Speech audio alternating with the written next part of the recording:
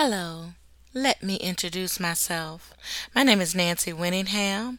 I am a wife, mother, published author, motivational speaker, and podcaster who loves to encourage, enlighten, and inspire all by sharing my marvelous testimonies of God's continued grace and mercy. Today's winning word is the change within. The Bible says in Romans 12th chapter, beginning with the first verse and concluding with the second verse, "Therefore I urge you, brothers and sisters, in view of God's mercy, to offer your bodies as a living sacrifice, holy and pleasing to God. This is your true and proper worship. Do not conform to the pattern of this world, but be transformed by the renewing of your mind." Winners, can I come down your neighborhood for a moment? Thank you for allowing me to do so. There is a song that Michael Jackson sang entitled "The Man in the Mirror."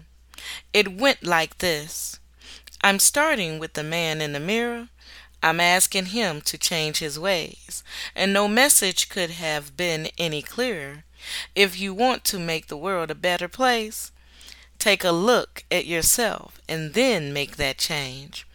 Winners, I could not have said it better myself.